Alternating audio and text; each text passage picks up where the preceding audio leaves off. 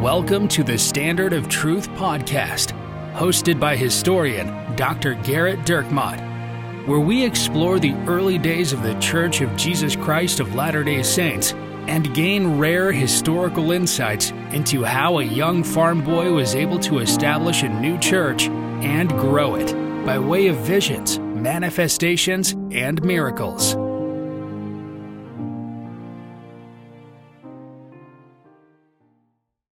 Hi, welcome to another episode of the Standard of Truth podcast. I'm your host, Dr. Garrett Dirkmaat, and I'm joined by Professor Richard Leduc.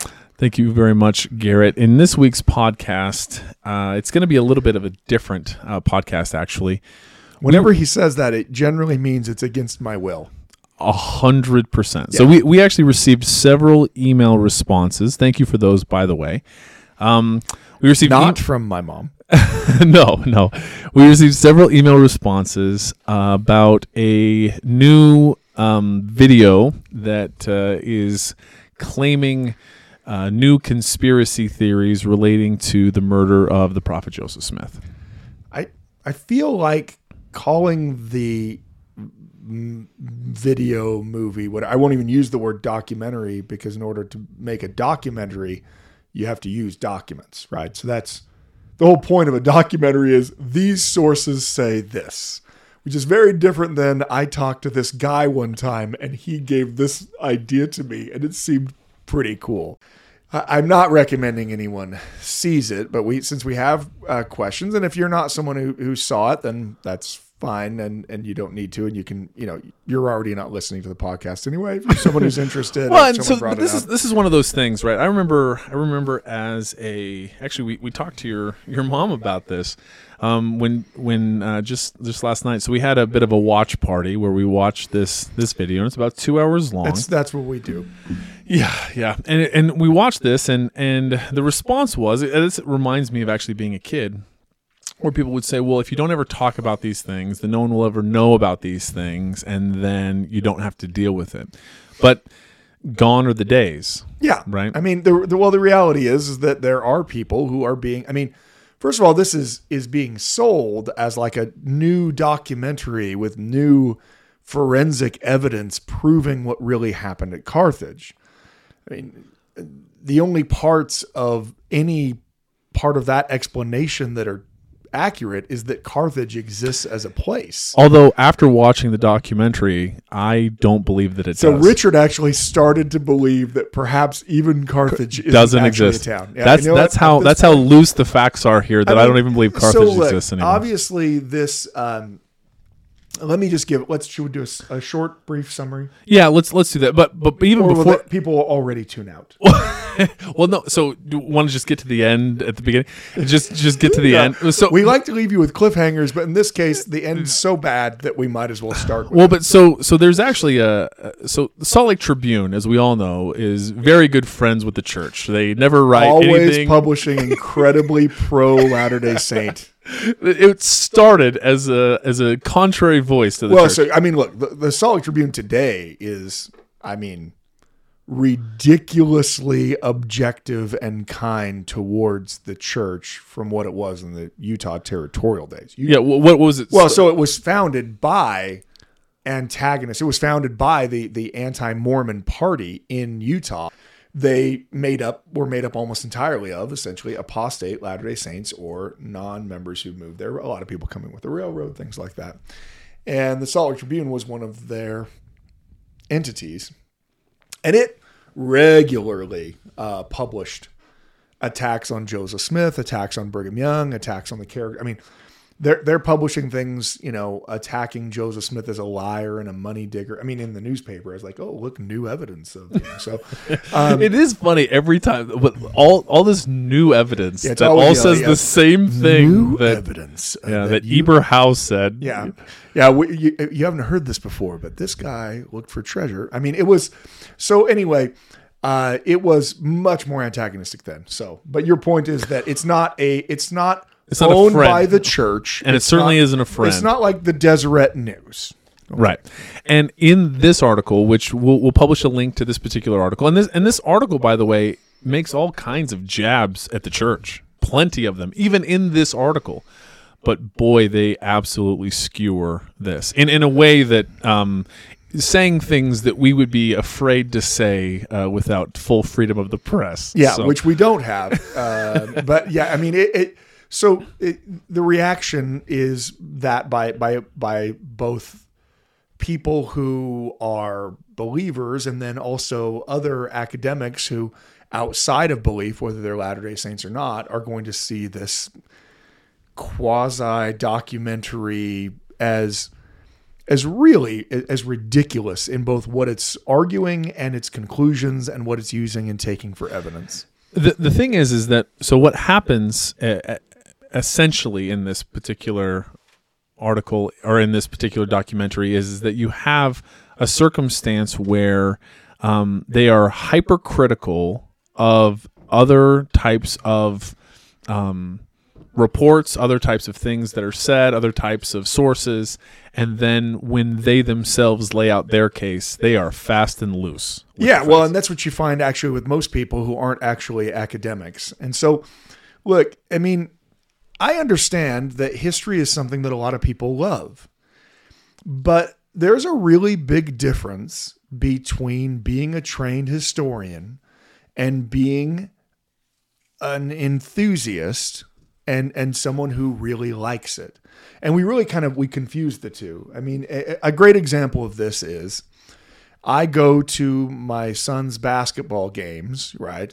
And I'll be, thinking in my head, well, the coach should have done this or the coach should have done that. And I've never coached a basketball team. Right now, I really like basketball. I've played basketball. But am I a coach? Have I read a single book on coaching? Have I experienced anything outside of some minor thing? But there I am watching the Utah Jazz saying, yeah, Snyder really should have made that switch quick. I think that because I'm invested emotionally and because I spend a lot of time on it, that's the same thing as being an expert on it.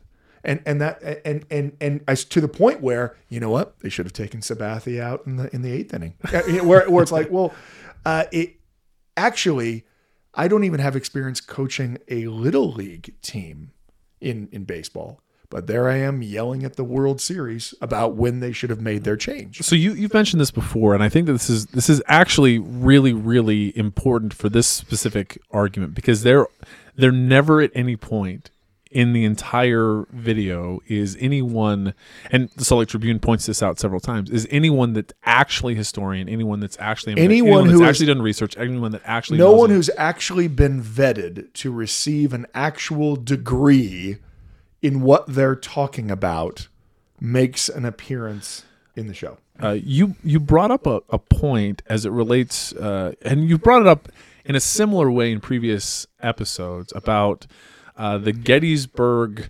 park ranger. Right. Yeah. So, I mean, when you go on a tour to the battlefield of Gettysburg, and you have the tour guide or the park ranger take you around, you are going to be blown away by what this guy knows, right? I mean, he is telling you things like, and that's when the 17th Infantry moved slightly in an oblique formation to the right. And that, and you're sitting there thinking, I don't even know what an oblique formation is. I don't even know what the 17th Infantry is. And this guy, he knows, he is incredible. He knows so much. And you start to believe that the person giving the tour is an expert on the Battle of Gettysburg, or that they are. You'll often even hear people, "Oh, he's a battlefield historian," right? But the person doing that tour didn't come to these research conclusions on their own. I think one of the problems is that people think just because this person knows more than I do, who doesn't know, because he's presenting something to me Right. for the first time. I didn't know that oblique formations existed. Well, so since this person knows so much, he must be an expert. And it's true that he certainly knows more about the Battle of Gettysburg than the average tourist coming there. Does that mean he's an expert on the battle? And there's a distinction. What's the distinction? The reason why that tour guide knows everything that he's talking about is because he's read battlefield, books about the battle. They've got a site guide that tells them different aspects about the battle, and he has read it really well. He's studied a lot of things on it, and he knows his stuff. But the real expert is the person who wrote the book that he read/memorized to make him such a good battlefield tour guide.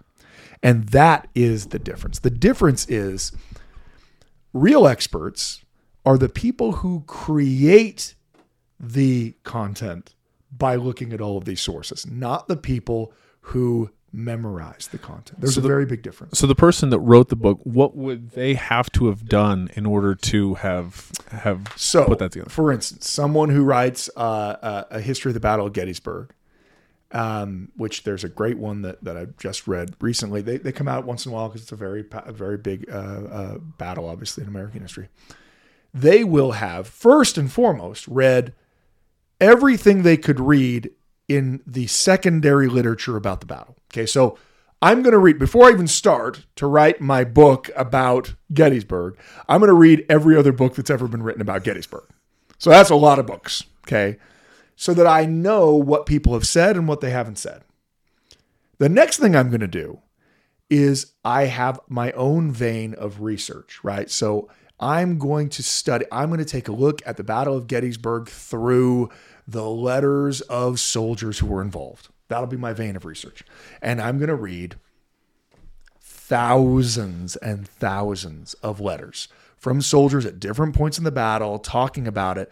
I'm going to read dispatch reports from the generals. I'm going to read other later reminiscent accounts of generals who were there, and then I'm going to compare what those generals said later with the things they said at the time with what soldiers said at the time. So, we've got, Dan Sickles moves his troops into the wheat field rather than having them up on the ridge. Why did he do that? It's a great question for the Battle of Gettysburg. Well, you have Dan Sickles, of course, much later saying, well, I obviously did that to delay the Confederate advance and give us a better chance at defense.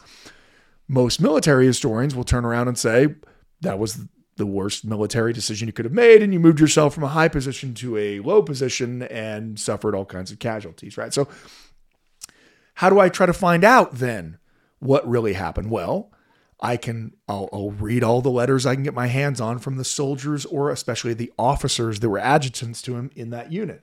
What were the orders that he gave? Why did he say that he did it? What did the soldiers think they were doing when they went down there? How did they reflect on it?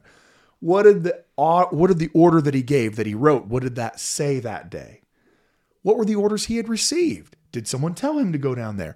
What were the orders that were, how were those orders reflected upon later? You can see at this point, you've examined hundreds of primary source documents that were created at the time. And on top of spending all of those hours looking at hundreds of actual documents, you're also reading all these reminiscent accounts where people 30 years later are like, oh yes, I was at the Battle of Gettysburg. I was with Dan Sickles. I remember he ordered us to go down there, and well, I thought it was a bad idea at the time. Now, of course, hindsight's always 20/20. So when you're using a reminiscent account, it's very easy to always be right. It's very easy to be like, essentially whenever they interview anyone who's living on the street with someone who ends up, becoming a murderer or something like that, right? They always say one of two things. The one is, we had no idea, right? It was completely and I think that's because they're distancing themselves from the fact that I don't just live next to murderers and not tell anybody about it. So they're like, he was quiet, kind of a loner, kept to himself, that kind of stuff. Yeah, right. But we had no idea. Or it's the other way around. They say, oh, we always knew. We always knew there's and you think, well, you probably should have told somebody. So you're telling me you knew he was going to kill someone, but didn't contact the authorities? Things become much, much, much, much bigger deals after the fact than they were before the time. And I remember this. I remember so clearly going back when the horrible Hurricane Katrina happened. There was a lot going on in the news leading up to Hurricane Katrina. And I remember having a conversation with someone about, oh yeah, there's that hurricane headed for Florida, because that's what's going to Florida, right? But it looks like it won't be that bad. And that was the commentary surrounding it. Oh, it was in the news, but there was essentially no commentary that this was going to be this massive killer storm that would go over Florida, reconstitute, then hit New Orleans. I mean, it was so, 6-7 days out, you barely know that Katrina's a storm, right? It's in the aftermath of that it is suddenly, everybody, we all knew. Why didn't they prepare? Well, I mean, and so that's why historians have to be careful when it comes to reminiscent accounts, because people are giving information after they already know the end of the story. They already know what happened. So it's very easy after you know the levee broke to say, yeah, I knew those levees wouldn't hold, right? I mean, I think it's very similar to having conversations about things like what happened after September 11th, right? I mean, the reality is that it's very easy to play Monday morning quarterback, and that can sometimes affect the way people remember things. That's the reason why historians prize firsthand accounts that are created at the time as over, not always, but at least generally over those that are created decades and decades later, because how much is going on in that person's life? How many other experiences they had? How much do they even remember of that experience? If you ask me what the topic was in church last Sunday, I might have a pretty good idea. If you ask me what the topic in church was 24 years ago, even if I tell you that I know, I don't actually know. And how much worse if I then start to give you a verbatim quote of what the speaker said. I might remember a single key phrase of what the speaker said. It touched me to the core, right? But if I start to give you a lengthy transcription of what that speaker said, and I'm not using notes that I recorded at the time, I'm obviously playing a little fast and loose. So the reason why we're spending so much time on this is because this is a terrible podcast. Well, A, B, and C. Yeah, yes. But D. Also that. But E. Yes, E. But the issue then, the reason for this discussion is because what happens in this particular video is that this exact thing happens. People that have an interest in a particular thing are given the same level of credibility as actual historians, actual forensic scientists. Some of the evidence that is given as to someone's credulity is how many times they've driven to Carthage. Right. I've driven there so many times. Well, okay. I've driven on I-15 a lot, but I'm pretty sure that doesn't make me a structural engineer. I mean, the fact that you've been to a place no more makes you an expert on that place. I mean, look, this happens. I know it happens with everybody who goes, look, it happens to me when I go on vacation. I go to Belize and I come back loving everything there is about Belize and feeling like some kind of soft spot in my heart for Belize. And when people bring up Belize, oh yeah, but I am not an expert on Belize. And it'd actually be pretty offensive to anyone from Belize if they're like, this guy's walking around because he was here for a week. I mean, thank you for trivializing us, our country, to the point where you think you're an expert because you were there one time. And so this is the problem then, is that so much of the actual arguments that are made in this video are based on things that have no actual historical basis. And so then the problem is then you're having kind of this theory upon a theory upon a theory, and now you're pretty removed from what things actually are saying. And we have several examples. I mean, the reality is this was a conclusion in search of a theory to make the conclusion work. That's right. Although it's presented the exact opposite. Like, right. Oh yeah, I went through every possible scenario until I came up with the only one that worked.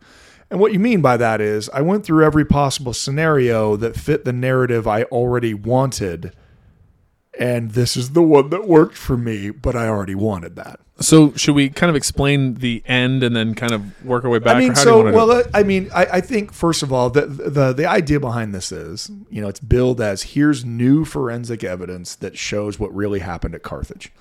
Now, whenever someone says, "Let me tell you what really happened anywhere," you should already not pay attention to them. I'm sure there are cases where that's not the case. But in our next podcast, you're going to start it with that. Yeah, let me tell you what really happened.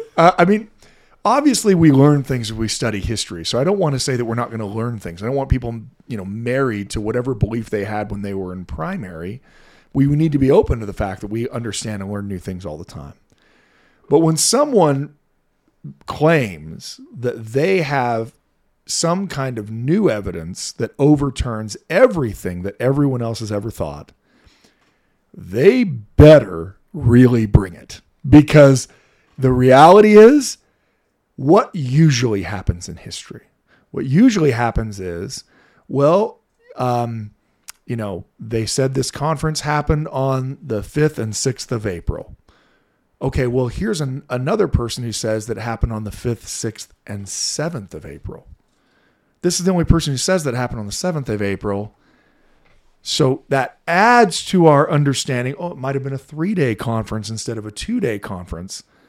But it doesn't invalidate that the first 2 days of the conference happened. You see what I'm saying? So generally when people learn things about history, what they learn is details that affect things at the margins, not things that completely invalidate literally everything that's been written about or spoken about before. And so it is one of my favorite things that as a 20-year friend to Garrett, I am on a podcast about church history without having any idea about church history. It is my favorite thing. Yeah. You should talk more. I should, or you should actually make a documentary at this point. So Beck, my wife, says every time she's going to hate this one because I've said more than 3 words. She just wants Garrett to just deal the whole time and have me never talk. But so my current training and experience is in business, as I'm pursuing a PhD in business at Oklahoma State, and it's very different than history, obviously, but within that there's also theory, and often is the case is that there's a particular theory around marketing, around exchange orientation, around all of these different things, and there are mediating and moderating effects that impact and kind of move the research along. Now, occasionally, a person thinks of a thing in a different way and sometimes completely upsets the conventional wisdom on that thing.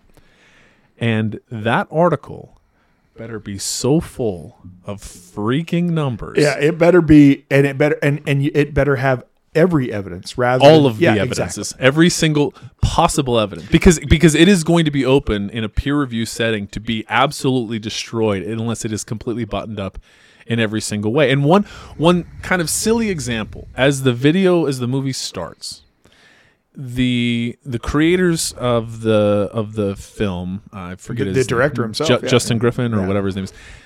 He says this has been something that's been questioned and studied for. Yeah, this is the way that the martyrdom has been presented for hundreds of years. So that's how he starts. So Garrett, as we started on this, he pounced on that. And I was like, I mean, cut the guy some slack. Another 30, 40 years, it'll be 200 years. Yeah. I mean, but first of all, whenever you use the word hundreds, you better mean more than one, and you better mean more than 2, because if you have no context, the word hundreds at least is going to mean 3. Otherwise, you'd say for a couple hundred years. Well, right? at least 2. It better be at least more than 1 because of the word hundreds.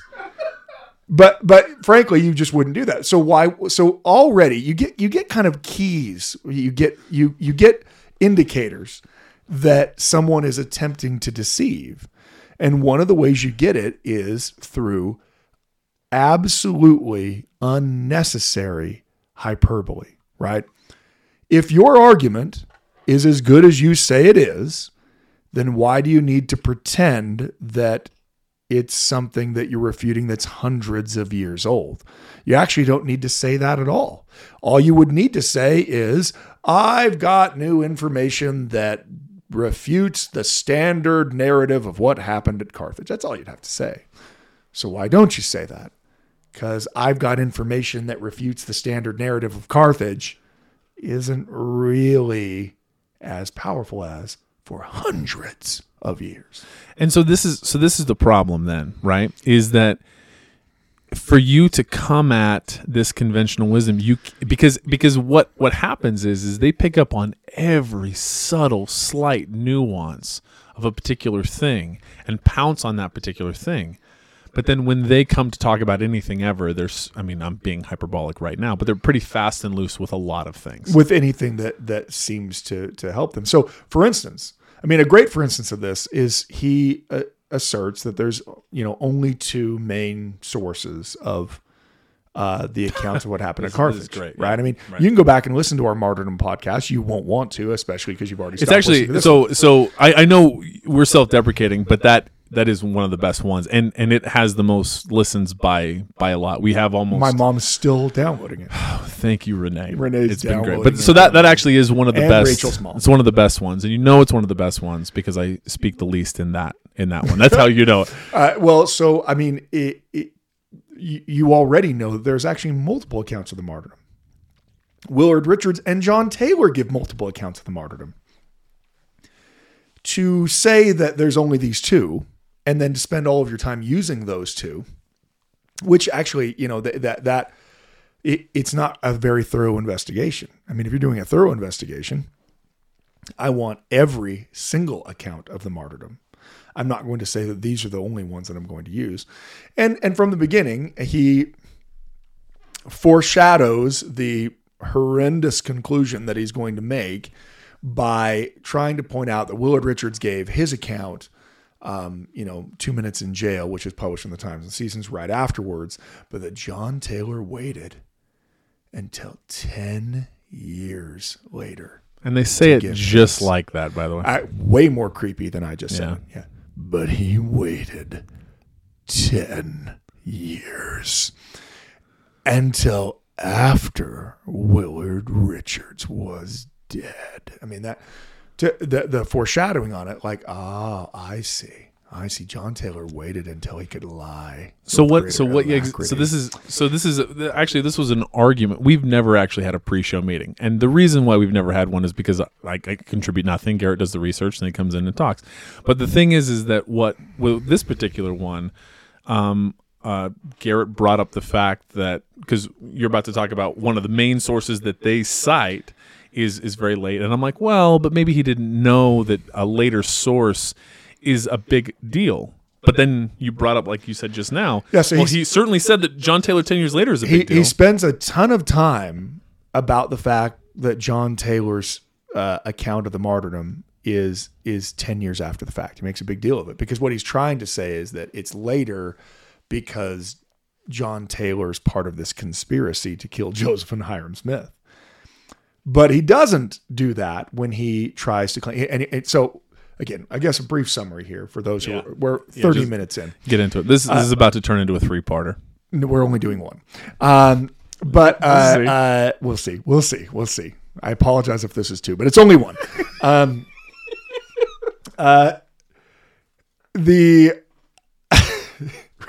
It's only 1. The part of the argument essentially boils down to this. I looked at the ballistics of where the bullet holes are in the door and then compared them with where the bullet holes are in Hiram's clothing and where the blood stains are on Hiram's clothing. And I came to the conclusion... And where the shot would have entered into Hiram's... Sure. The bullets in the bodies. Right. The ballistics of the bullets. And I came to the conclusion that there's no possible way that Hiram was shot in the way that we normally say. So the most logical thing is that John Taylor put a pistol underneath Hiram's chin and pulled the trigger. It's ridiculously offensive to even think about this, even more so for anyone who knows John Taylor's desperate devotion to Joseph and Hyrum Smith, how upset he is at their loss, how desperately John Taylor's decision to leave the United States because he is done with the United States is so much based on the fact that Joseph and Hyrum are murdered and that nothing's done about it. Well, and the problem is, though, is that if I'm on the other side of this, I would say, well, obviously he needs to leave the United States. He just murdered the prophet Joseph Smith. Yeah. This is how deep the conspiracy goes. It just goes so deep. That's right. And so the argument is that there is a mob that collects at Carthage. Okay, so that they're saying that there's a mob, although the mob's a very, they're kind of flighty. I mean, they went to hang him. That's what they were talking about. Yeah, so they come and they shoot through the door, which is what you usually do when you're trying to hang someone. Yeah. Normally, I shoot at them first. Always. Yeah, that's. You want them to know you're serious. Yeah. This is just now. I don't know where they're standing. It's a teeny room. I'm probably going to hit somebody behind the door, but let's just shoot through the door anyway. You shoot through the door, and the claim, the way that they portray it, is that then Joseph pulls out his pistol, which we talked about. Joseph had a pistol. But then he just kind of casually walks out into the hallway, and whoever shot through the door isn't there anymore, I guess. Maybe the bullet ricocheted from the stairs on up and came through the door. Toward the end of the video, you have the reenactment as is only it could possibly be, given the information that they have and the forensic evidence that they've put together. Yeah. So there is the two shots, right? That come through the door. So Joseph, then takes his gun out, and instead of, he just opens the door and just walks into the hallway. He looks at Hyrum it's like he's like, it's go time on the Apollo. It's go time, and then he steps out. Yeah, he steps out. When Joseph steps out, you hear two more gunshots in the reenactment, right? But that aren't from Joseph, right? And the door is kind of shut. Then you have John Taylor look at his pistol, then go to point it. He kind of weighs the pistol in his hand. He's like, am I going to do this? Am I really about to do this? Yeah, I'm about to do this. Yeah. He points the pistol at Hyrum. Yes. Then Willard Richards yells, "John, no," or something like that, and tries to knock the pistol away. Right, and then Hyrum turns and shoots John Taylor in the leg. Yes. Then there's a struggle. A scuffle ensues. Now, we don't, and this is kind of to the point, so we don't have any evidence that John Taylor had a weapon. In fact, we were told the exact opposite. But who are we told by? John Taylor. And Willard Richards. As then there's this struggle, John Taylor puts the gun underneath Hyrum Smith's chin. Again, this is the most. I realize this, as we watch. This is just the most offensive thing that I'm possibly saying. It's so utterly idiotic. And the reason that they're saying that this is the case is because, from a ballistic standpoint, no, from their ballistic standpoint, let's not act as if there were actually any. So that's part of the problem. It's like, oh, look at our new forensic evidence. Okay, great. If you have new forensic evidence, I'm going to assume then that you have some kind of forensic expert that's helping you do this. I talked to a guy, and he said that it would be like really hard for one of these bullets to go through the door that way. Okay, so how about we talk to someone who's called a professor somewhere? I don't know, maybe someone who's published in what you're talking about. Wouldn't that be interesting if they were the ones who came to that conclusion? No, they of course wouldn't come to that conclusion because they're the ones trying to hide it. Well, that's how deep the conspiracy goes. That's literally all that you have to say. Well, that's how all conspiracy theories work, right? The reason why they work is you don't actually have to tie things together. You don't need evidence. Just the lack of evidence is proof of evidence of how deep the conspiracy. Which is the opposite of what historians do. Historians take existing evidence and they say this is what most likely happened in the past. They don't make arguments from the absence of evidence, or at least when they do, they better be really, really, really careful.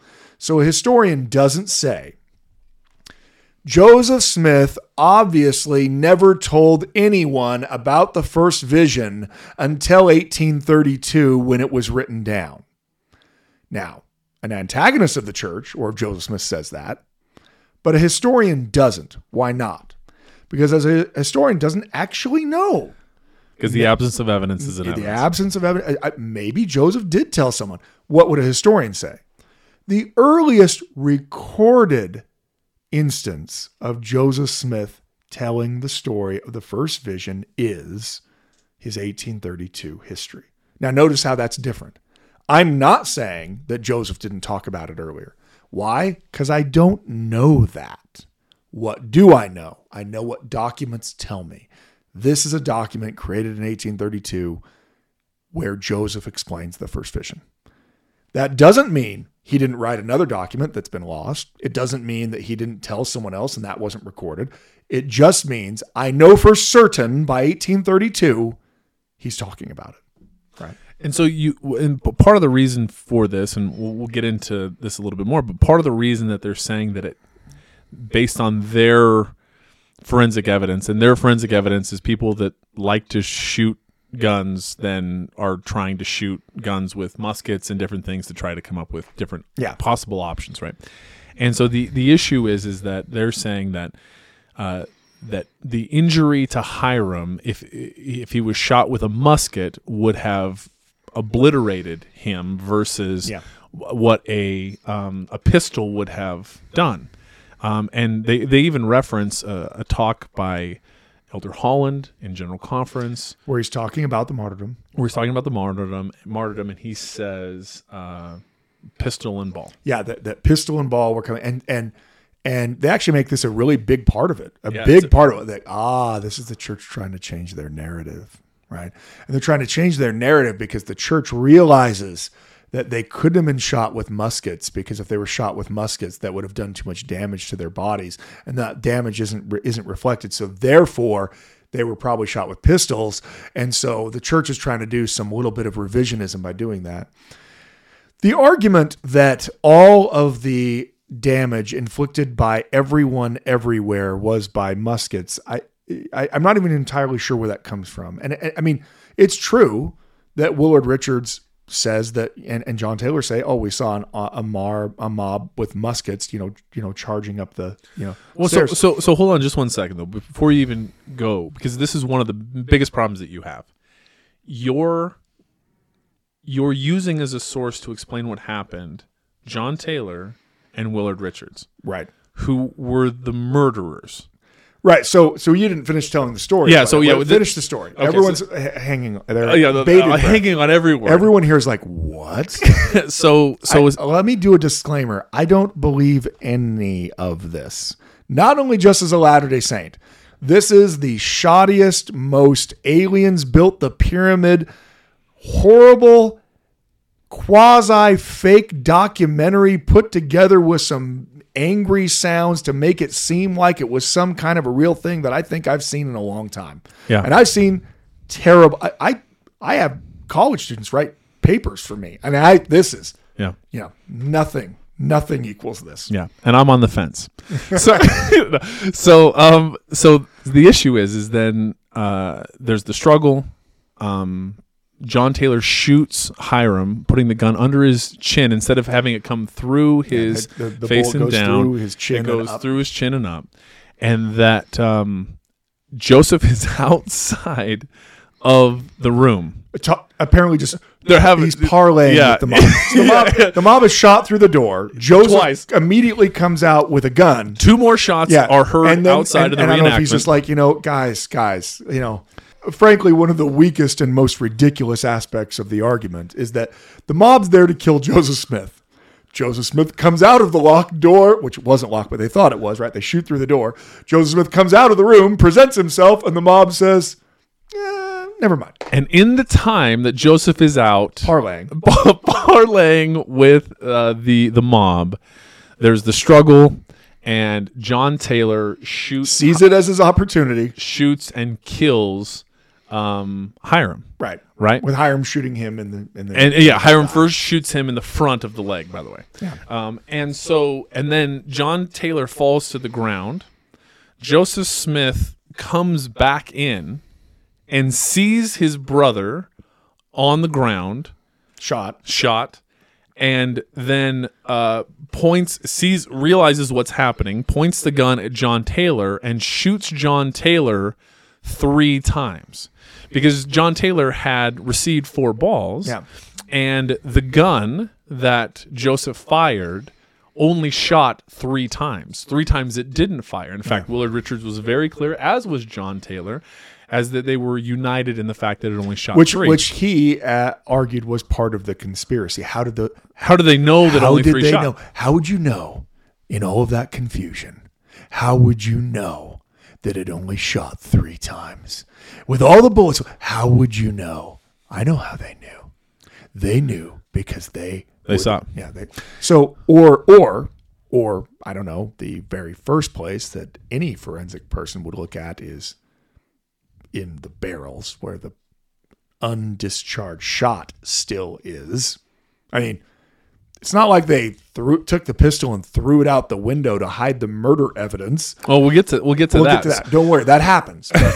So, and that'll be in part 5.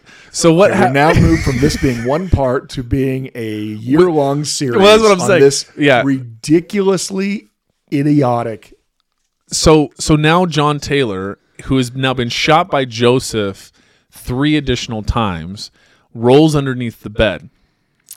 With a sneer on his face, though. Well, because he kind of like, I gotcha. Yeah. And so Joseph then goes down to Hiram, and what does he say? He says, "Oh, my poor dear brother Hiram." Oh, one thing I forgot is that while they're struggling, Hiram says, "I'm a dead man."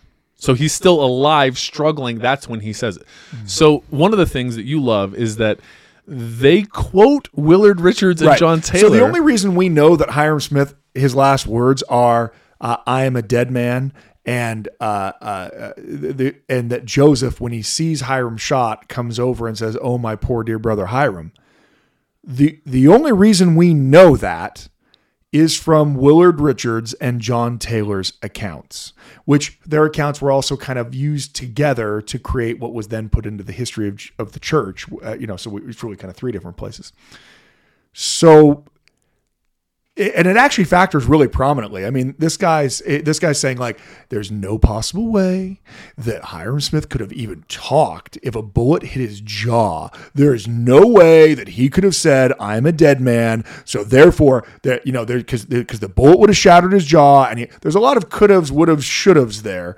It makes me feel like perhaps he hasn't read very many battlefield accounts of the Civil War. Actually, to go back to the Civil War, it's like, there's all kinds of things that are going on with shots and ball and wounds, and claiming that, oh no, I know exactly how this would have happened is something that someone who had more training in that wouldn't do, or any training at all, which would be more training than him. Well, and so he's trying to match the fact that Hiram says this thing, but the reason that we know that Hiram said this thing comes from the person that you're killed claiming Hiram. Murdered them. That's right.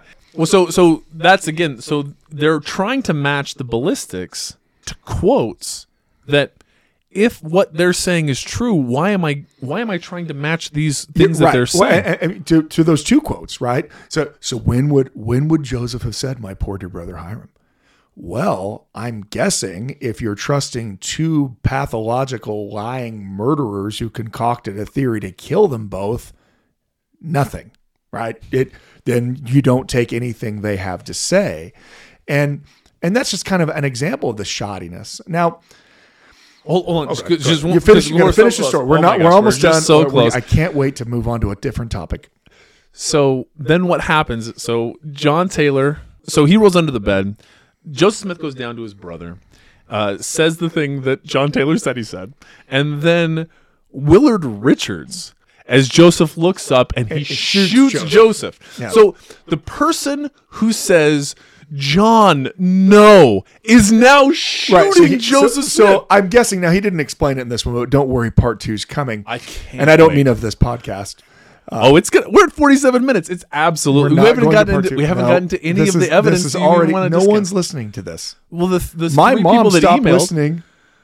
She's never listened to any. She just keeps downloading them over and over. The thing is that we received several emails from people that were like, "What the heck is this?" The real question is, Craig Wilson still listening? I'll ask him. I'll Okay, text him. we'll find out. We're doing this live? Yeah, we're doing it live. So the person who's telling John Taylor not to do it, maybe it's just a timing issue, right? Or that Hiram is innocent and it was always Joseph all along. We never got any. No, that comes in the next one. It has to. So look, we never have. Here's any what we already reason know for it. will be in the next one, because this is not the first time this kind of theory has been purported. So the argument is going to be that, in fact, Brigham Young is behind this. He ordered the code red. Yeah. Brigham Young ordered the code. Brigham Young, though he is in, I think, New Hampshire, Massachusetts at the time on his mission. All plots are hatched. Yes. He has put in motion already the plan to have, I mean, and this is really oversold in the documentary. I won't even call it a documentary. Yeah, we need to stop doing in that. This, I don't want to call it a film either. What do we call something that's In this worthless? iPhone movie? Yeah, no, the production values would have been better. But in this representation, in this false representation of what happened, they make a really big deal. Why were John Taylor and Willard Richards with Joseph Smith? They didn't need to be with Joseph Smith. They made sure that they were there with Joseph Smith. It was really obvious, too, that while, as he said, I have spent thousands and thousands and thousands of hours working on the ballistics of this and figuring out what happened. One of those thousands of hours wasn't spent getting a degree in history, or talking to anyone. The second 1,000 hour wasn't also spent then reading any actual historical documents beyond the ones that he had readily available to him. For instance, I said he doesn't include some of the other accounts. He doesn't talk about William Clayton's account of the martyrdom. He doesn't talk about William Daniel's account, which we spent all kinds of time on. So it's possible that he will, because there was it looked like, because what happens then? So Willard Richards shoots him once, and then, like I said, he literally pulls out multiple revolvers. Yeah, no, not revolvers, but multiple guns, multiple single shot pistols, and he shoots him then a second time. Yeah, and then Joseph, he shoots him a second time as he's heading toward the window. And as he shoots him the second time, then Willard Richards goes over, picks up his legs, and throws Joseph out the window. And then goes and collects what are now 37 pistols. Yeah, so we went from having only 2 pistols in the room at Carthage to an entire arsenal.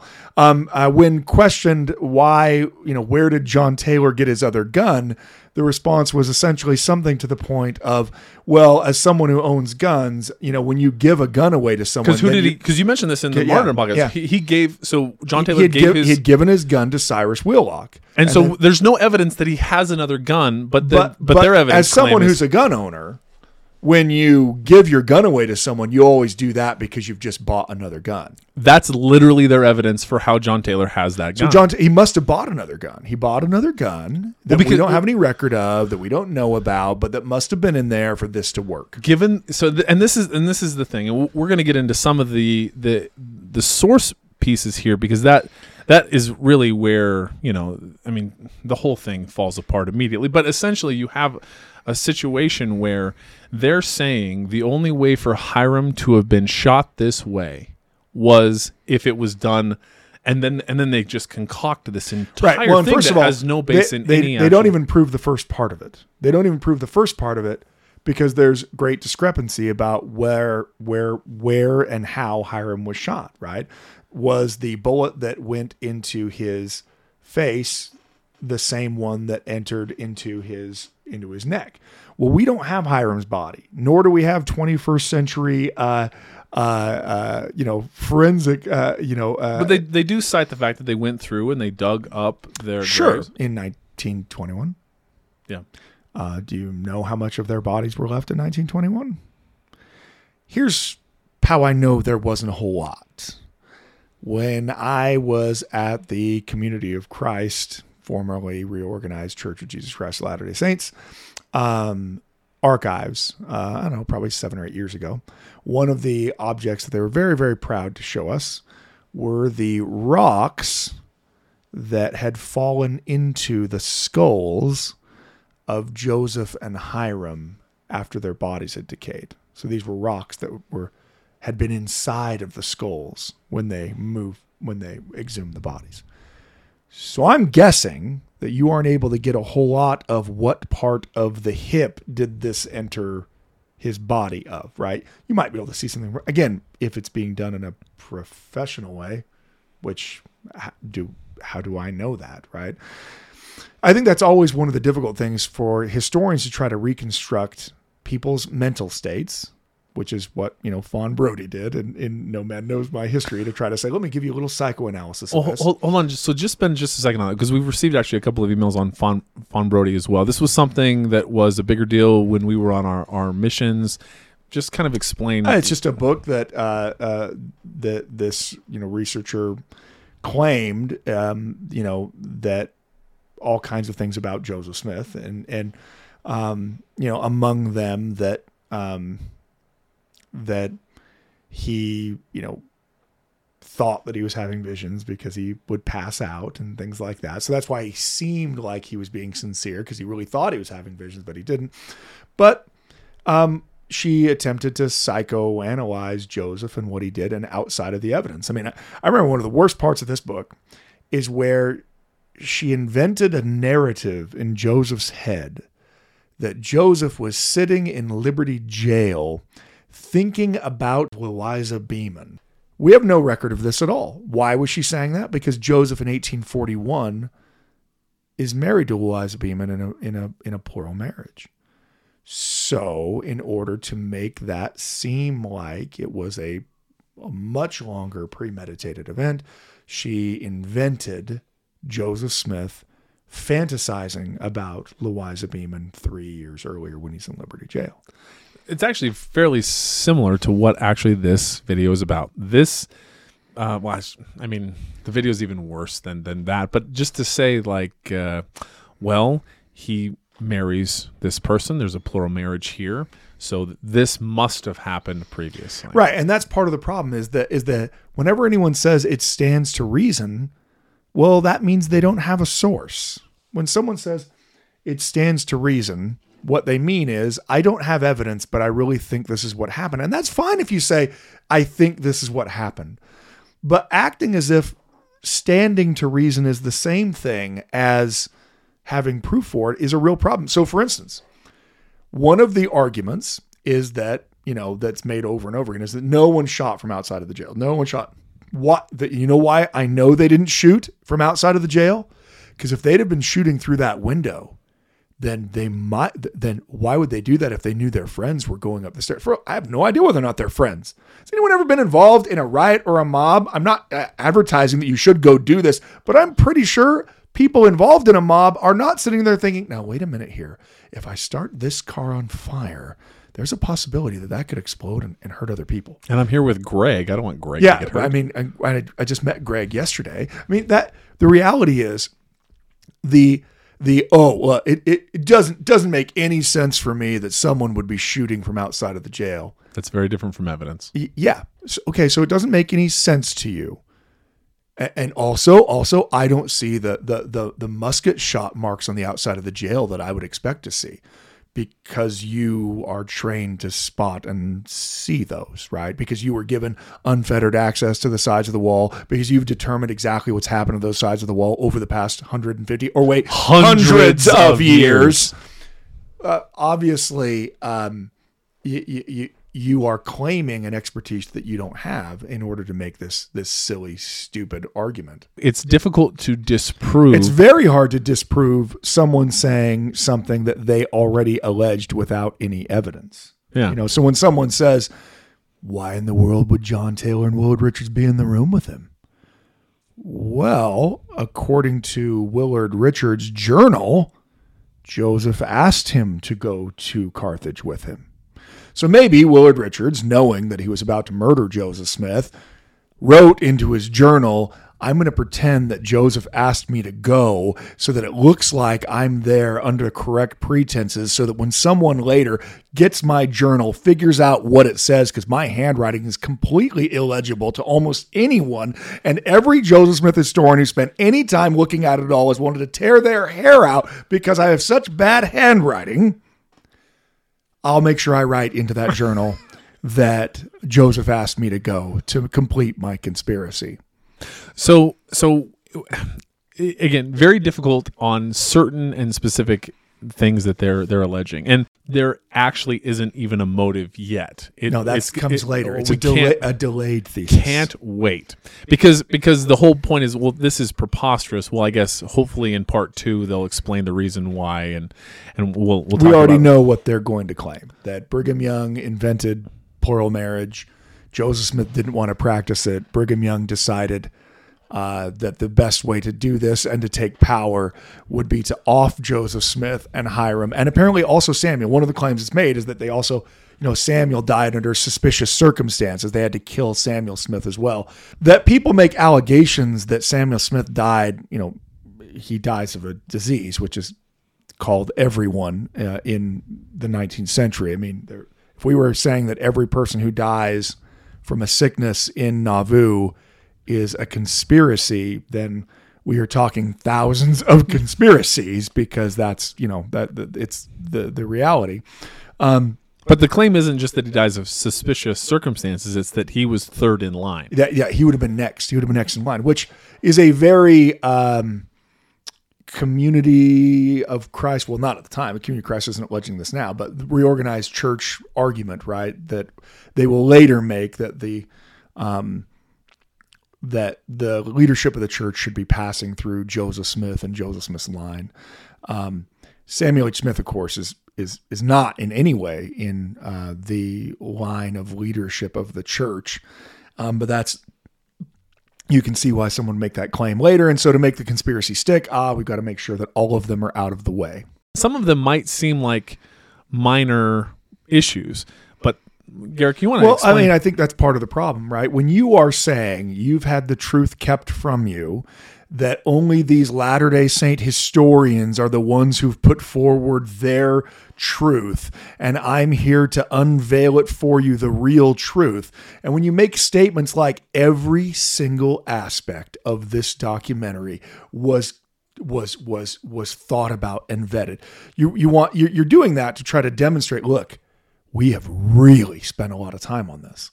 The problem is it allows you for very little room for error when you actually aren't doing or saying the things that you're doing or saying. So if you are going to say, let me give you the truth that you don't have, well then, you better make sure that the next words that come out of your mouth actually fit all of the sources. And if you're not going to tell everyone about the other sources that contradict what you're saying, then you have to ask the question, why are you not telling them? If the whole point is to give all of the truth that's been kept from people because Latter-day Saint historians have kept it from people, then I guess you better make sure you give all the truth to the people. There's two reasons why you don't. One, you don't know. Now, I'll give you a little bit of a pass on this. You might actually not know.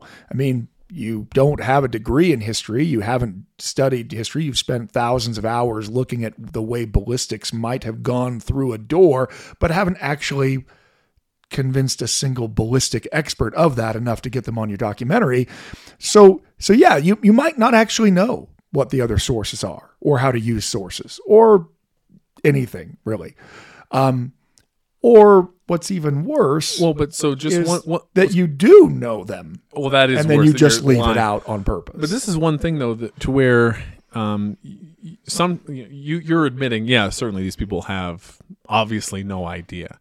But the problem is then if you're creating a quote unquote documentary, then you don't get to not have an idea. That's right. Because no one's forcing you to create a documentary. So whether you don't know or you're lying at this point, it actually... If I start a dentist's office in my basement, it doesn't matter if I don't fully understand all of the rules of dentistry. The moment I start taking money and calling myself a dentist, it's on me to have actually done that. And that's the problem here. You know, if you're going to say, oh, I've looked at all the sources, well then, let's talk about the sources, because that's what you just said you did. So we'll start with the Salt Lake Tribune article, and then we'll kind of get into it. Through all of this, Griffin wants to challenge... This is quoting the article. Yeah, sorry. Yeah, this is a quote. This is a part of it. Obviously, it's a much longer article. Through all of this, Griffin wants to challenge the narrative that the church has used for hundreds of years to describe the Smiths' murders. No matter that we are talking about murders that happened less than 200 years ago. Hey, what's a few centuries, give or take? It's only history. This is a comment that we made before. Right. We didn't like you're starting saying hundreds of years. That was my first comment before I had even read a review of it. Actual professional historians, by which I mean people who have formally studied historical methodology and published peer-reviewed research in academic journals and books by university presses, are conspicuously absent from the scene. The documentary does give us screenshots of articles by both professional and amateur historians, but only so that Griffin can dissect their various arguments and find them wanting. This is me stopping, unquote. Yeah. This is one of the issues that is at the heart of this problem, is that just the slightest thing in some sort of academic or even pseudo-academic article, he's pouncing on a particular thing, and then when he talks, it's it stands to reason, and we think possibly, and this type of thing. Well, and it's an incredible straw man to take someone who themselves is not a professional historian and then critique their argument as if you found a flaw in what a professional historian came up with, right? When you yourself are also not exactly. Like, oh yeah, well, this guy says this. Well, who's an amateur? That guy doesn't have a degree in history and isn't a trained historian. Surprisingly, they don't have historically, academically sound arguments because they aren't trained in it. And now you are attacking this amateur argument as if it was somehow the accepted narrative by everyone. So back to the article, but only so that Griffin can dissect their various arguments and find them wanting. In other words, it's amateur hour. Or rather, it's an hour and 38 minutes, unfortunately. Griffin analyzes several theories from researchers, including one pair he alternatively calls the Lion Brothers, correct, or the Lyons Brothers, oops. Nearly an hour into the documentary, Griffin remarks, "You can't really call yourself a Carthage researcher until you have come up with your own theory about what happened," unquote, which kind of tells us everything we need to know about his historical method. Actual historians do not demand that their own interpretation of an event be unique or iconoclastic. Sometimes their views will support the conventional wisdom, and sometimes they won't. Much of their job is to present the primary sources and allow readers and viewers to draw their own conclusions, something Griffin seems loath to do. Absolutely. I mean, the whole point is that you're not allowed to draw your own conclusion. But in so doing, in his "it stands to reason" mindset, he is going to use sources in ways that professional historians would not use them. And then you have to ask yourself why. We already pointed this out last time, that he is continually quoting from the accounts of John Taylor and Willard Richards, not to demonstrate how they were wrong and how there's discrepancies. He is repeatedly quoting from them to prove his point that the murder was an inside job. So he's taking parts of what they're saying as absolute facts. This proves it. And then taking other parts of what they're saying and completely throwing it out, without actually providing us a template whereby, what is the magic 8 ball that you're using that lets you know whether this sentence was a lie and this sentence wasn't. So let's start with a place where we might give them a little bit of a taste of my indignation. No. This is a tip of the cap. This is the opposite of that. Okay, sorry. So I don't know what he's talking about. I didn't want to do this podcast. The pocket watch. So there's a pretty decent amount of time spent in this video talking about how there's no way that John Taylor could have been shot in the watch like he claims in his account. Yeah, well, so John Taylor actually is not as adamant about his watch saving his life as you might think. I mean, he doesn't seem, he seems like he's making it as a kind of this must be what happened. He's being shot as he's running towards the window, and he at least later thinks that what happened, because he said, I felt myself falling out, and then I felt myself falling back in through some unseen force, which he later attributes to, I looked at my watch and it was smashed. So that means it must have been someone shooting from outside who as I'm getting to the window and I'm about to jump out, they shoot and hit my watch, and that knocks me back inside. And so that was something that was touted by people doing history in the church for years as a kind of a miracle of, that here John Taylor almost, if he would have gone out of the window, he maybe would have been killed on the ground, but he didn't go out because he was miraculously shot back in. Well, I mean, it's been multiple decades since researchers looking at the watch itself have said that it seems far more likely that what actually happened is that Taylor being shot, and he says he dropped when he was shot, he dropped. That he said it must have been some kind of nerve that must have been hit when he was shot, because he said, he's running for the window to jump out of it, and when he gets hit, he collapses the second he gets hit. He said, in fact, he uses the example in one of his accounts, saying that as if you might see a squirrel when a squirrel gets shot, that like boom, it just immediately drops, and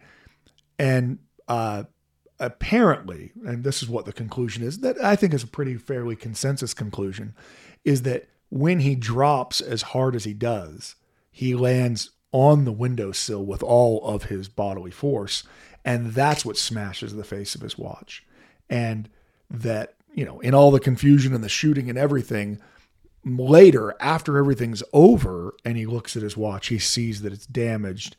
And he says, that must have been what kept me from going outside, which is it's a fairly logical conclusion.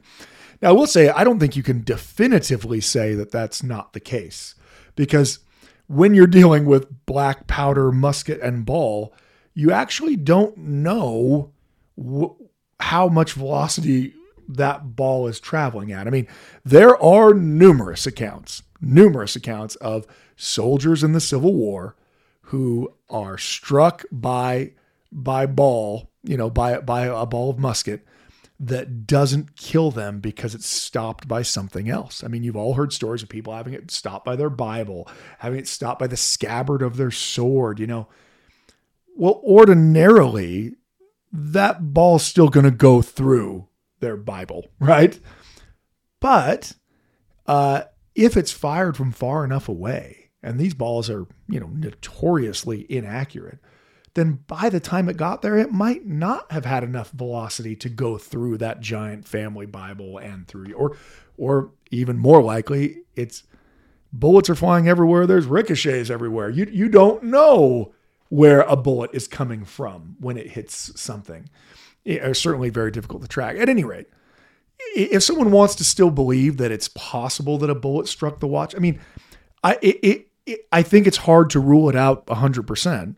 I think the most important part of that is that John Taylor felt like it was a miracle that he didn't fall out of the window to what he thought to be certain death.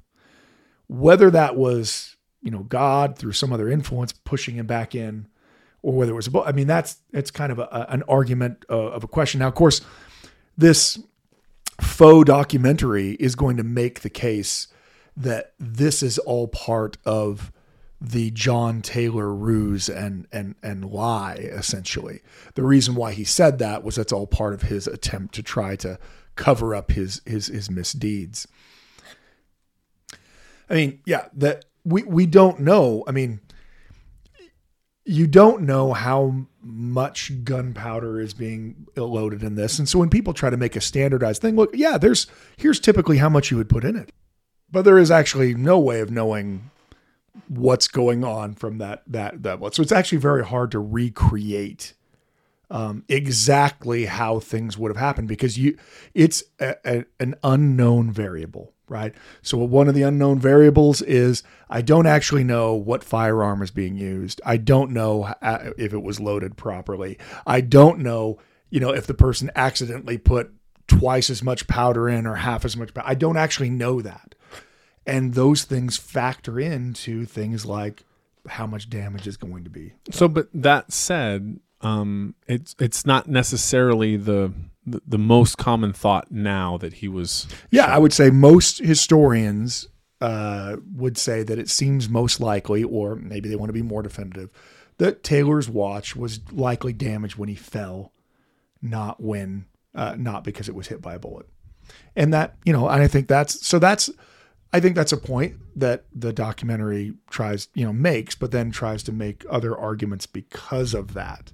Whereas, most historians are like, yeah, it seems most likely that he fell on it. And when you say historians, you also mean church historians. Yeah, yes, obviously that's the standard idea. And it really has been for decades. So if you're claiming this is some kind of a new idea, it's not a new idea. Well, so, but that's the thing, is that there's always this hidden context that the church is hiding this. The church doesn't want you to know this. Yeah, they don't want you to know it. That's the reason why it says at the museum when it displays it that he fell on the watch. They're trying to hide it by telling everybody that this is what happened. Now, sometimes people will say, well, how come for a while we thought it was the other way? Well, because until you have more information, what are you going to think? I mean, the reality is actual historians are very open to the idea that what they think, their conclusions they have, could change as more research comes to light.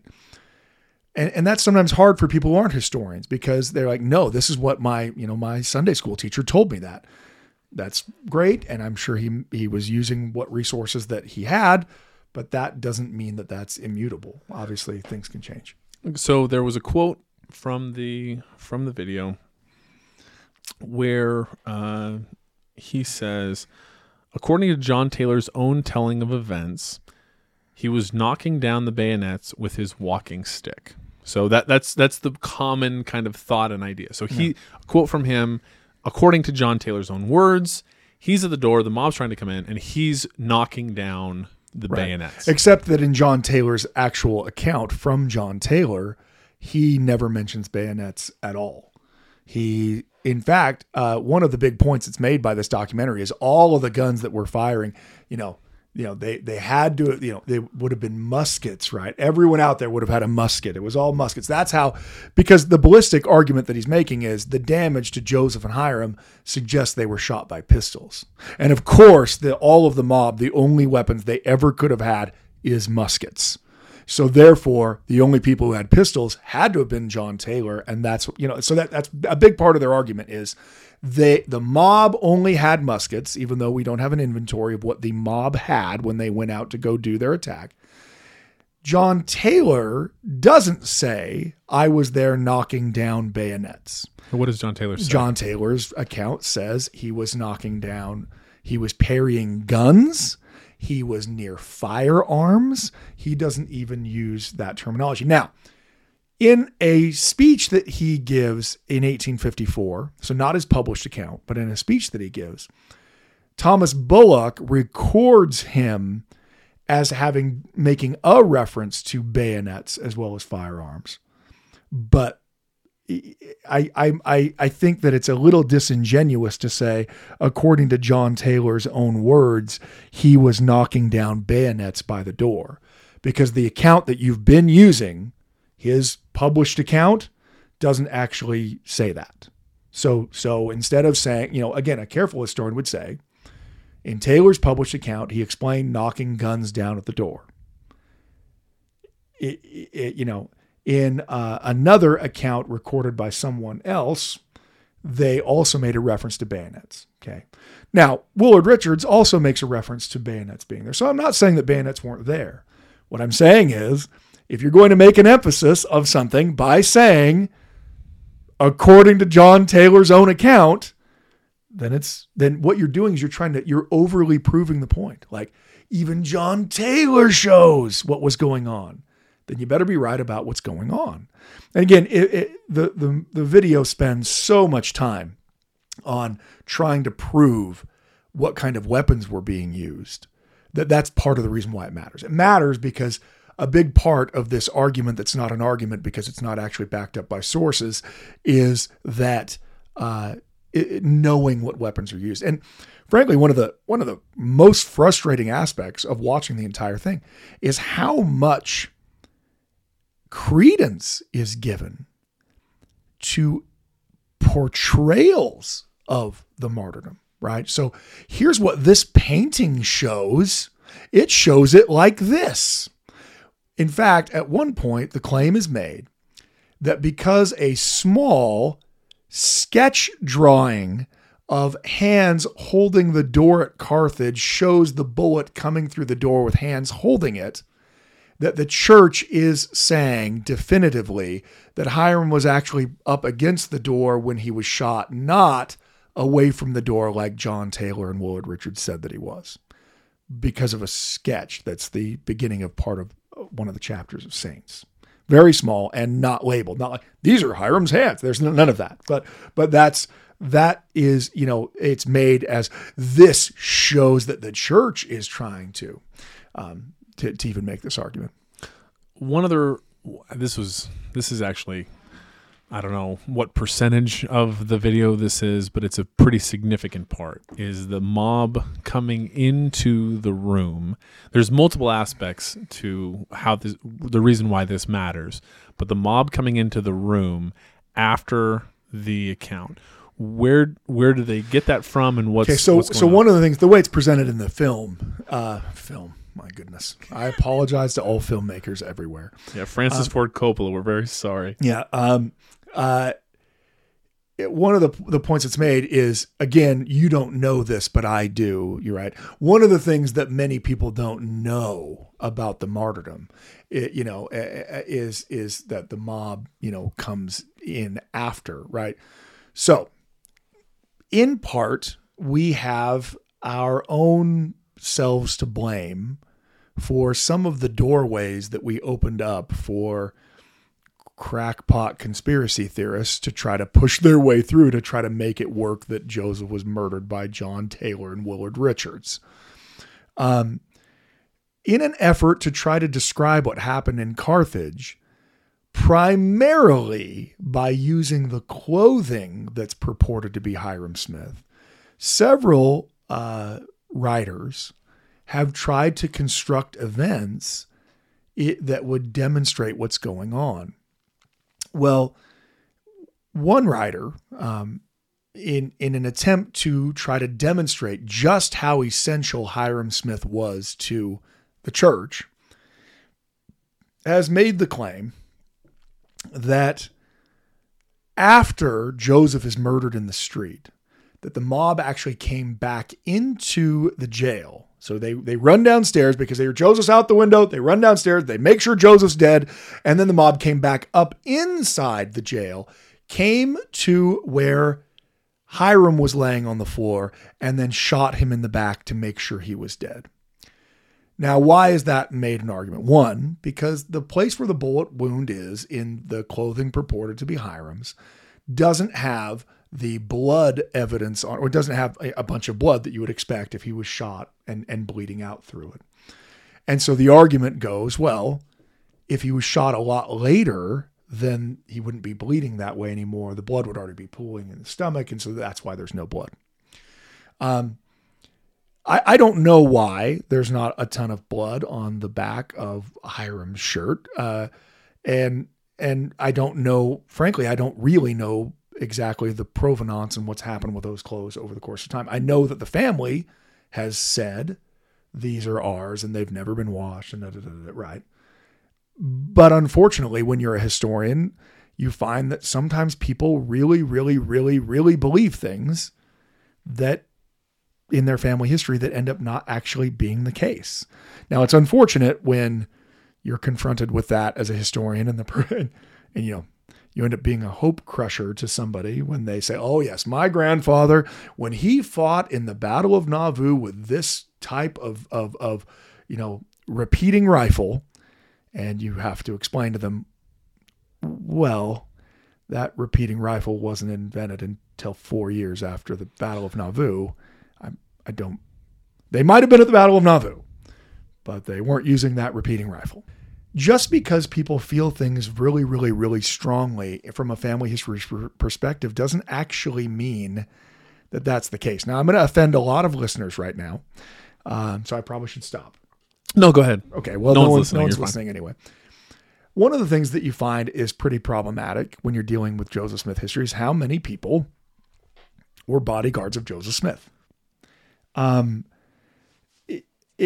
Often when I give a fireside or a presentation, I'll have people say, my grandfather was a bodyguard of Joseph Smith. Now, I have nothing but respect for these people.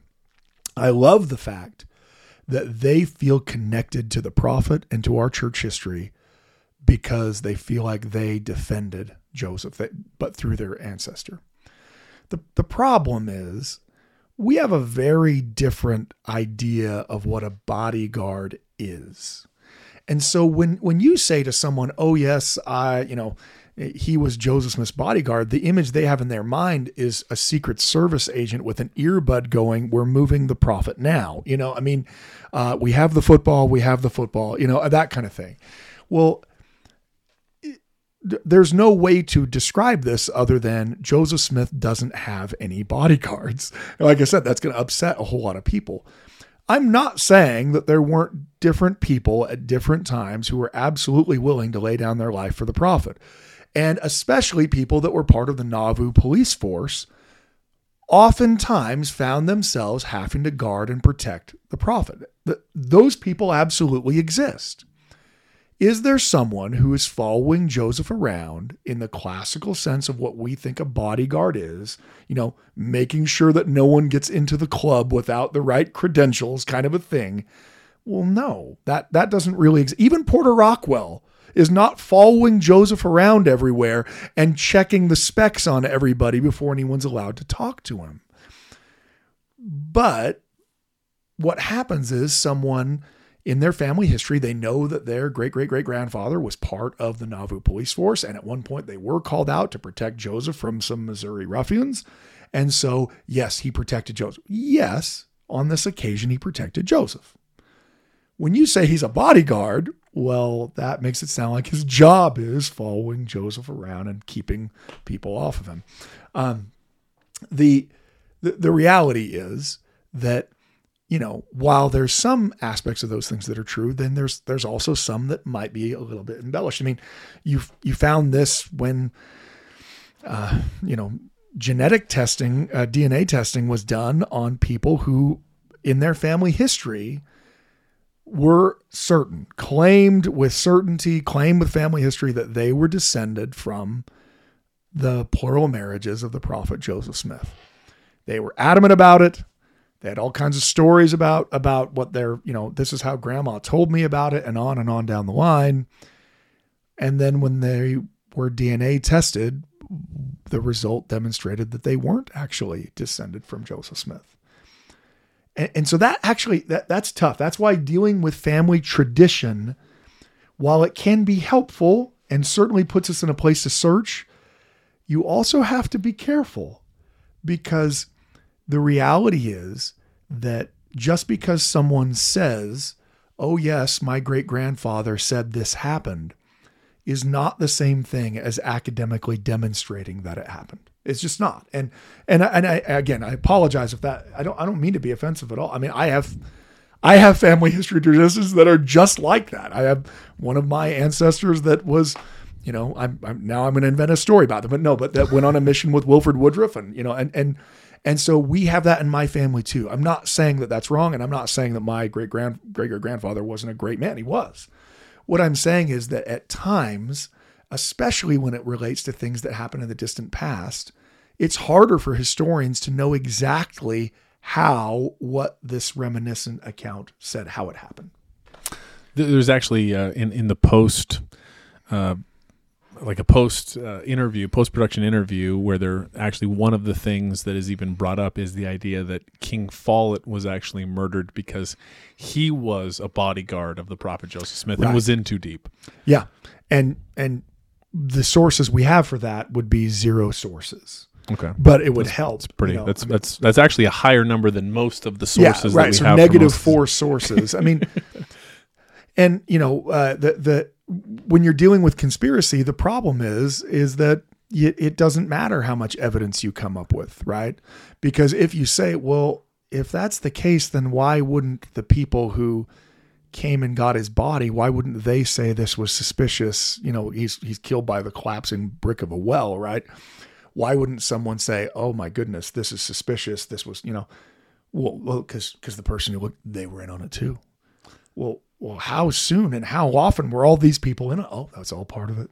So again, not to say that King Follett didn't at times pledge himself to defend Joseph Smith. I'm sure he did. But that's not the same thing as following Joseph around with an earpiece in and checking the ID cards of everyone who came up to talk to him. So then going back to this particular thing of the mob entering into the room. So there's a theory to help to describe why there's a lack of blood in the back of Hiram's shirt.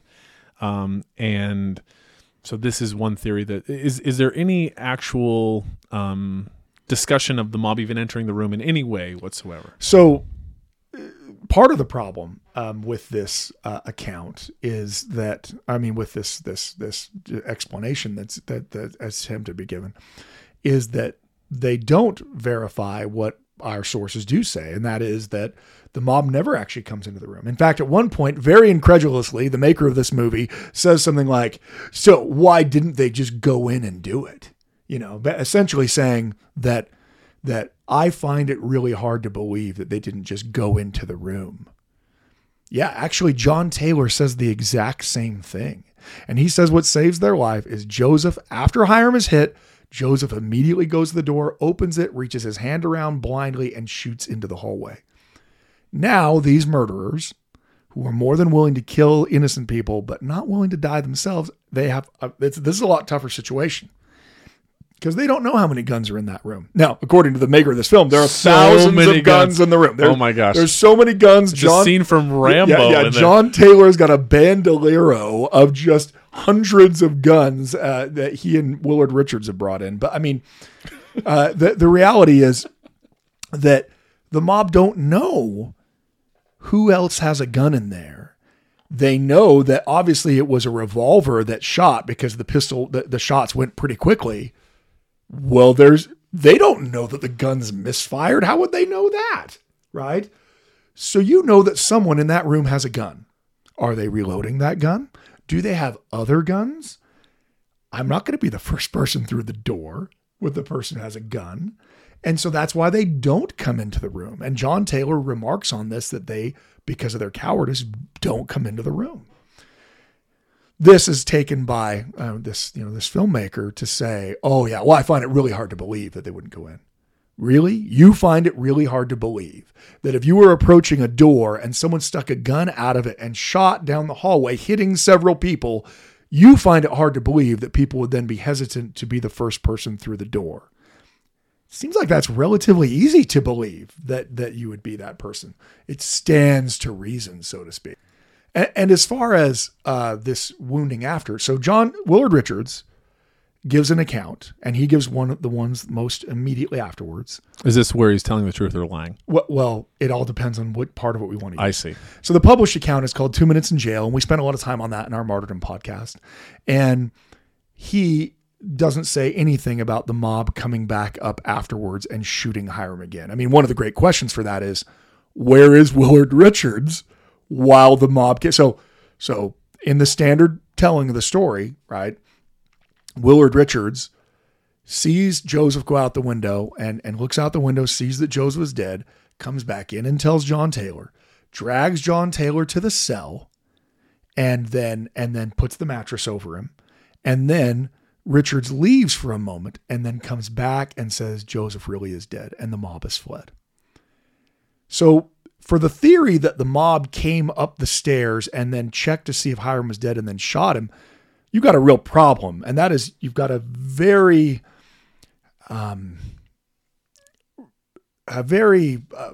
powerfully built man in Willard Richards, who's not, he probably has a hard time going up and down those stairs in the sense of fitting in them. It's so narrow. Well, so where is he when the mob comes back in to make sure that Hiram's dead and shoots Hiram? And by the way, doesn't make any reference to this at all, right? Why doesn't he? John Taylor in his account, also the same thing. John Taylor also, in his account says, Hiram lays right where he fell when he died, and that's it. And he was placid and calm as a summer's morn. And there's no reference to the mob coming back up and shooting him. Now there is an account, again, an account that Thomas Bullock is recording of John Taylor, that in which he says that the mob, found that they were dead and absconded. So that there's this one account that says they return.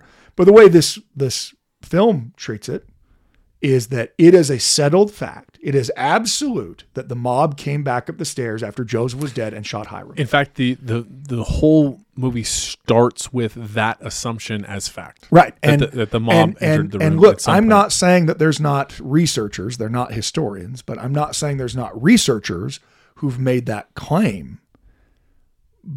But they are a single person having made that claim. It's also important to note that the Council of 50 Minutes has yet another account of the martyrdom that's in it that William Clayton writes in 1845, taking multiple accounts of various people. That account also does not claim that the mob came back up and shot him. So, I mean, this is a great example of saying, where do we have some historical ambiguity? We have multiple sources about the martyrdom.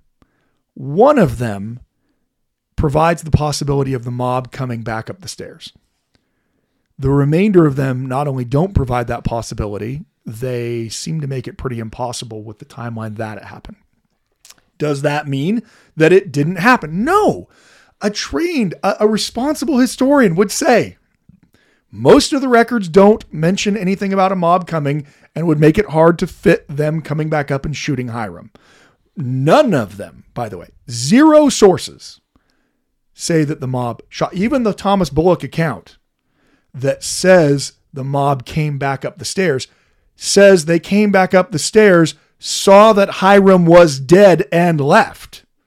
Now, I would guess that there's a pretty big difference between seeing someone and shooting them again and seeing them and leaving. Guns are pretty loud. It's a pretty hectic, terrible thing that's going on. Most of the firing has already ceased because Joseph is dead. Both Willard Richards and John Taylor don't record that Hyrum shot again, right? Now, again, that doesn't mean that they weren't. But that's not how this argument is being made. This argument is being made categorically that he was. Now, again, their argument is going to be, well, because there's not blood on the back of his shirt.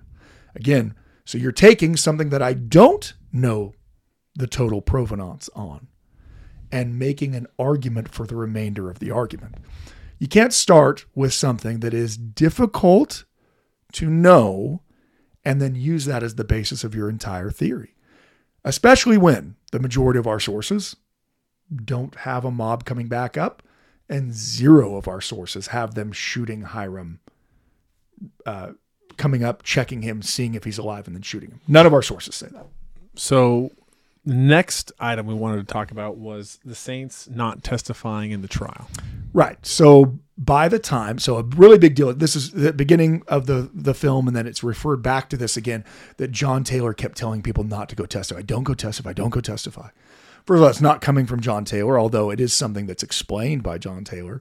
Brigham Young is telling people not to go testify. Now, I'm sure that in our second video, I can't wait for it'll that. be like, Brigham Young didn't want anyone to know. No, Brigham Young is, by the time of the trial, thoroughly disgusted with what's going on. He knows that people can't be protected in Carthage. Making the reference back to my great-great-grandfather, Jonathan Harriman Hale, he actually has a letter that he writes to Brigham Young when he goes to Carthage to help protect some other people that had been indicted for other crimes, because there's such a great fear that people are going to be killed if they go to Carthage. For some crazy reason, Latter-day Saints seem to believe that they're not safe going to Carthage. It's an odd thing that though a governor might pledge their faith to protect them, that they still feel uneasy. No one really knows why. But so Brigham Young tells the witnesses to not, they make a decision. Look, they impaneled a jury of all non-Latter-day Saints, even though Hancock County is majority Latter-day Saint. So if that's the case, well, so you aren't even trying. So they do say in the video that it was a Mormon jury, and then the judge says the defense attorney says this isn't unfair, and so then they get a completely completely non-Mormon jury, which Yeah. would make it much that's way more fair. the most fair, because only Mormons are liars. So this is well documented. The reason why they don't send witnesses is because they don't believe it will matter. They think that these guys are going to get acquitted no matter what. And B, they think if they go, that they'll be killed if they go. And so, the conspiracy theorist voice says, well, don't you find it interesting that they were all acquitted? No, I don't find that interesting in the least. I find it anger-inducing that there are hundreds of witnesses outside of John Taylor and Willard Richards. And why is the prosecution not able to bring any charges against anyone? I mean, because the reality isn't because Brigham Young said, hey, if you go there, you're going to be killed. You probably shouldn't go. That's not the reason why. Wow, Garrett, that was great. Looks like we're out of time. I'm not doing a part 2. It looks like this will be a part 2, and you'll have to join us. I don't want to talk about this week. the first time. You didn't want to watch it. You didn't want to talk about it, and now we're doing 2 hours on it. I feel like I'm losing control of the podcast. We may need to have, I think, a venture capitalist firm has taken over. And it just so happens to be, look, it stands to reason that the person getting their PhD in business just so happens to have taken over. That's right. That's right. I want to stretch this out so that we can make the same amount of $0 that we make by turning this into 2 episodes. Technically, we're losing money every week. That's absolutely we are. Yeah. We live on the largesse of people saying, you guys need like a microphone or something? I will say there are just some of the absolute kindest people that and this, so one of the reasons why Garrett has, he's talked about this at length. The reason that he wants to do this podcast is to provide opportunities for people who hear things and don't have other places to go to find answers, to try to provide some evidence, to provide some sources, to provide some context to help people to not lose their faith over things that, if someone loses their faith over this video, that would be an absolute tragedy. That'd be a tragedy because the persons created it with the intent to try to destroy someone's faith. And so allowing that to happen means you're allowing their, and look, this is the reason why, back to the early review from the Salt Lake Tribune article, if this was a good argument, why aren't there other historians? Look, there are thousands of non-Latter-day Saint historians who don't care about our religion at all, who would make the biggest splash that you could ever make in the field of history if they had the real proof that, in fact, Brigham Young, who we all want to hate anyway, and the third leader of the Latter-day Saint Church conspired together to have Joseph and Hyrum murdered. If you could prove that, you would be a Pulitzer Prize winning writer. You would, if it was airtight, you would essentially have crushed the early, the 19th century religious history community. So that's the question that you have to ask whenever you see something like this. Whenever you read or see something that's coming from someone who is a self-proclaimed expert, not an expert because someone said they're an expert, not because they went and got a degree and a board said that they're an expert, but whenever you get something from someone who's a self-proclaimed expert, the first question you have to ask is, if this is such a good argument, why are you making it? Why isn't someone who has some kind of credibility making it? And I think you know the answer right now. Now, what they would respond is, because they're all part of the conspiracy. Oh, yes. All of these non-Latter-day Saint historians who hate our church are also in the conspiracy to make our church look good. At some point, when we're talking about it standing to reason, that's what doesn't stand to reason.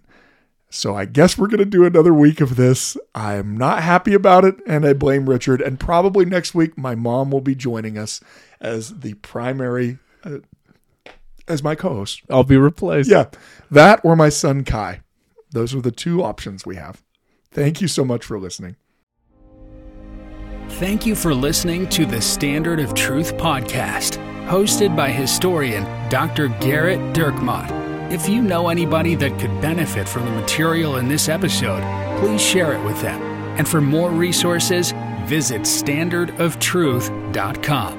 Until next time.